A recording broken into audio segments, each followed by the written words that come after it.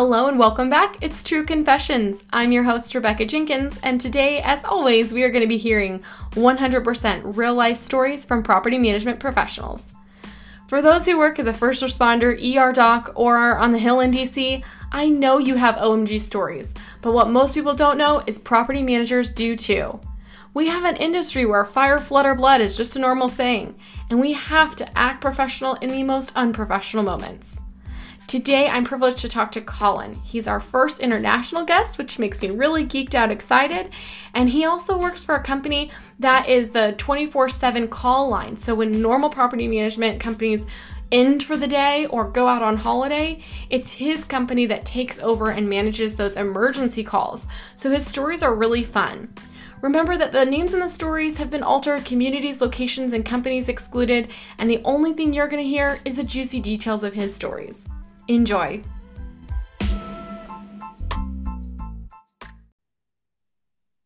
Hi, Colin. Welcome to the podcast.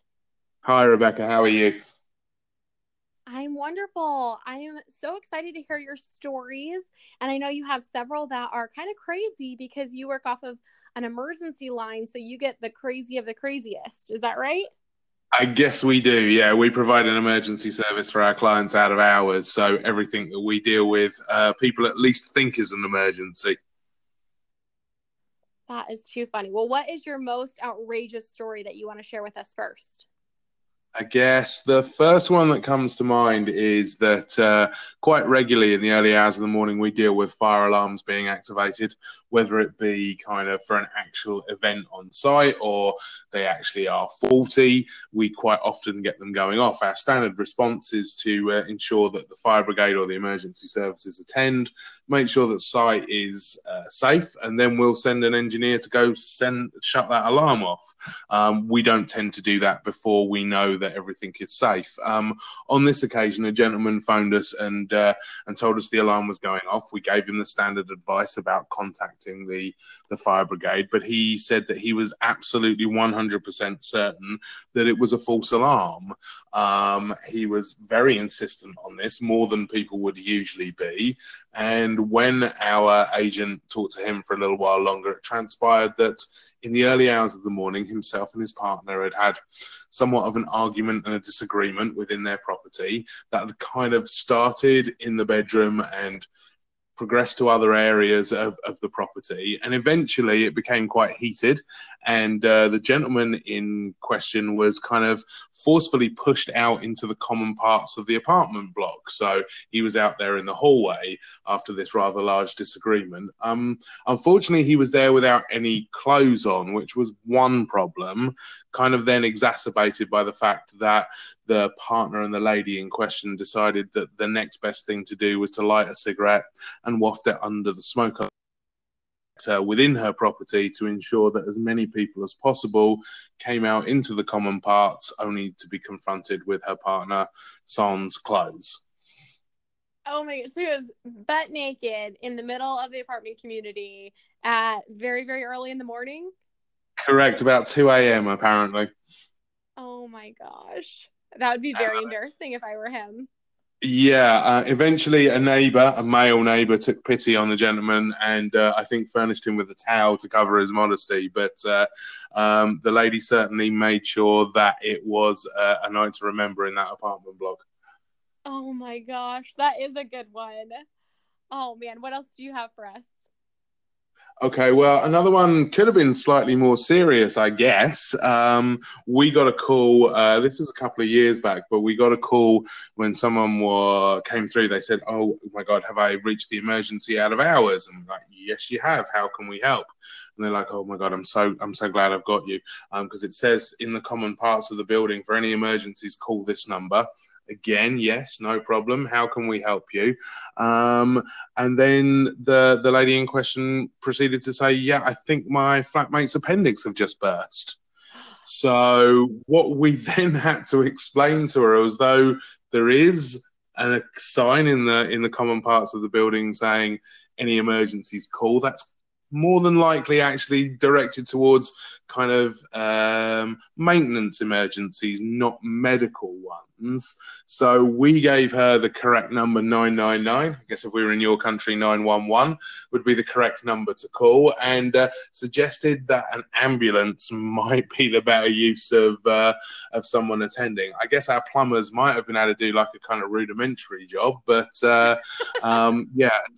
Talk about taking everything on face value, and people, I guess, sometimes in kind of panic don't actually think too clearly. But yes, mistakenly through to us rather than anything else. But maybe a good job that we picked up the phone and were able immediately to direct them back where they should have been going.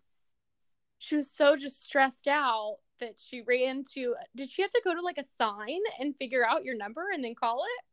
Well, it seems that's exactly what she did. She wasn't sure what to do when her flatmate had this problem, and she came upon the sign that's very prominent in the common parts, as it is in quite a lot of buildings over here, and says, if you have any emergencies, call that. I don't know whether in future we need to make sure that it says, for all medical emergencies, call 999 instead. But yeah, that was kind of, I guess, a close one. It's one I refer to in a few presentations I give, and it gives now and then to put up this lovely slide of a rather enlarged appendix. So it kind of grabs everybody's attention if you're doing a PowerPoint presentation on the unusual calls that we get, especially if you do it on like kind of a morning after a heavy night of the night before.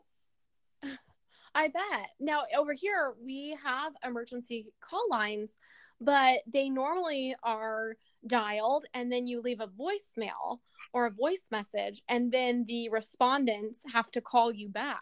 So it was really, really fortunate that you did have a live operator. And did that person's appendix, do you know the rest of that story? Did they end up being okay? Did it kind of help save them? They ended up getting admitted to hospital and the appendix taken out just in the nick of time, is how I understand it. Wow, that's incredible. Wow, really glad you answered. Do you have any kind of crazy, risque, or kind of funny stories? I guess one recently that we were party to was a call from site, and unfortunately we have to deal reasonably regularly with antisocial behaviour. It's kind of a fact of life, unfortunately, and it does happen sometimes in larger blocks. And we got asked if we could intercede and perhaps contact the correct people for some antisocial behaviour in what was the rear stairwell of a building. So this building had a set of lifts, and so the rear stairwell was basically an emergency access, or one that maybe people on the first or second floor, if they fancied some exercise, might use regularly. But other than that, usually only used in emergencies. But one said resident had scaled or gone to scale the steps to their apartment on the first floor, and had found, I'm going to try and put this as delicately as I can, they found three people, all of whom were naked and in the throes of interacting with one another. Is that one way I can put it? So, yes. I mean, again, not too much that we can do in that situation, apart from we contacted on a non-emergency number the local police, asked them to attend, and the local police did attend and remove them from site. Again, we don't always get the full story, but on this one, they did attend site. They had someone in the area. The one that makes this story slightly all the more unusual is the fact that it wasn't even 8 o'clock on a Tuesday evening that this happened. So we're not talking about 3 o'clock in the morning at a weekend. We are talking about almost 8 o'clock on a Tuesday night in I think April. So just a regular run-of-the-mill evening in central London, apparently. Oh my goodness. That is a crazy one. Yeah, and the follow-up was apparently, and we never quite got to find out if this was true, actually, because it was hearsay from another party, they actually had to return later on, the police did, when these people tried to return to site. And as we understand it, they weren't even residents there. What? So they weren't even residents, and they just decided that stairwell was there. It was convenient, I guess, yeah. They had to do it. So the CCTV footage would have been quite interesting, I guess. Oh my goodness. So I really quick, I want to back up. You said this funny phrase that we don't use here that I would love to know if it is all encompassing. You said antisocial behavior. Is that just Okay. anyone kind of disruptive, or is that, Yeah, is that, it's what does yeah, that it's mean? generic term, I guess, that we would use for kind of anything. I mean, whether it's people that don't live on site, kind of entering and using the place, to especially younger people to drink or do something slightly worse or whatever else, noise out of hours after 11, 12 o'clock where, your neighbours are being a little bit unsociable and having a party that they shouldn't be having or having it at a noise level that they shouldn't. So it's kind of an all-encompassing kind of phrase for what we would call anything that you wouldn't quite have accept if you were treating your neighbours or your local kind of residents kind of fairly. Got it. Yeah, we say disrupting the peaceful, quiet, and enjoyment of your community because that's how our law is stated. So we Yeah, I made it think really lengthy. I like yours better. Yeah, I think we do use in some of our leases. We over here we use quiet enjoyment. I think is a phrase that is reasonably well known over here as well. See, so it's like same but different. I love it. All right. Yeah. Well, let's finish this up with a really good. Do you have a good or heartwarming story, or kind of just a funny one? Maybe a nice one. We had a very unusual call, and thanks to a very understanding landlord, it actually ended up being quite a pleasant story. So we had a call from a person that was that was basically been left the keys. Their friend had a flat that they were renting. And their person was basically looking after their goldfish while they were gone, amongst other things, making sure the flat was all right. We had a call from this person panicking because they had unfortunately misplaced, lost, whatever the word might be, the keys to the property. And more than anything, were concerned that in their friend's absence, when they were supposed to be taking care of the property, the goldfish that they were responsible for feeding may actually die.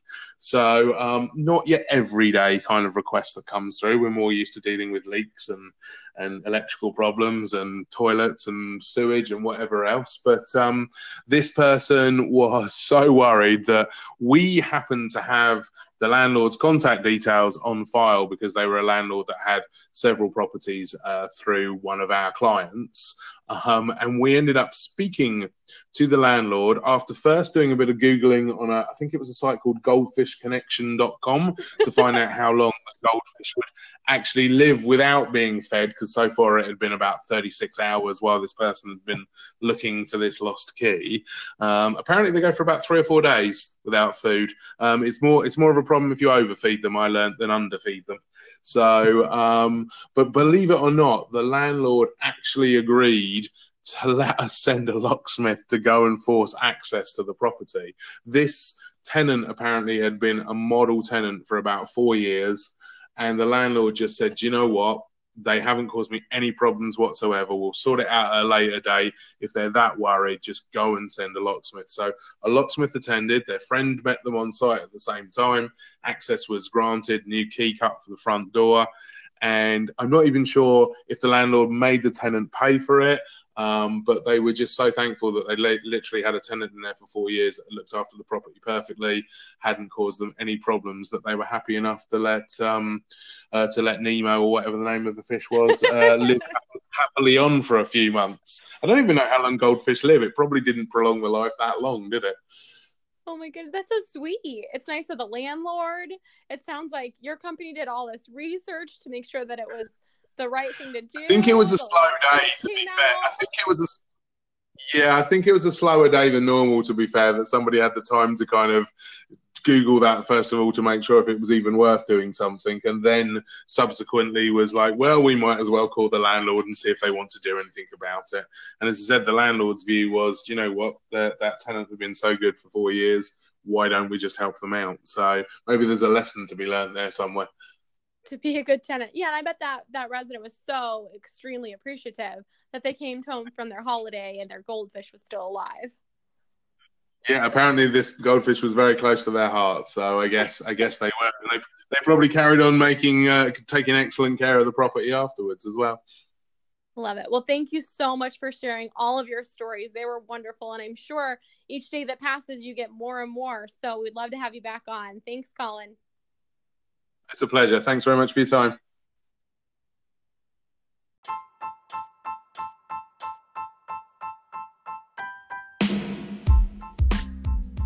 Hey guys, I'm looking for guests. If you have your own outlandish property management story, I want to hear and feature them on this podcast. It's so simple. Just go to multifamilytrainer.com, click on podcast, and fill out the form. To record, it takes less than 30 minutes and you do it by phone. So if you're interested, reach out to me today and we'll get you scheduled. That's it for episode number 8 of True Confessions Property Management. If you like what you heard, be sure to subscribe and leave a review or tell a friend. Till next time, I'm Rebecca Jenkins, the multifamily trainer, signing off. Have a wonderful week.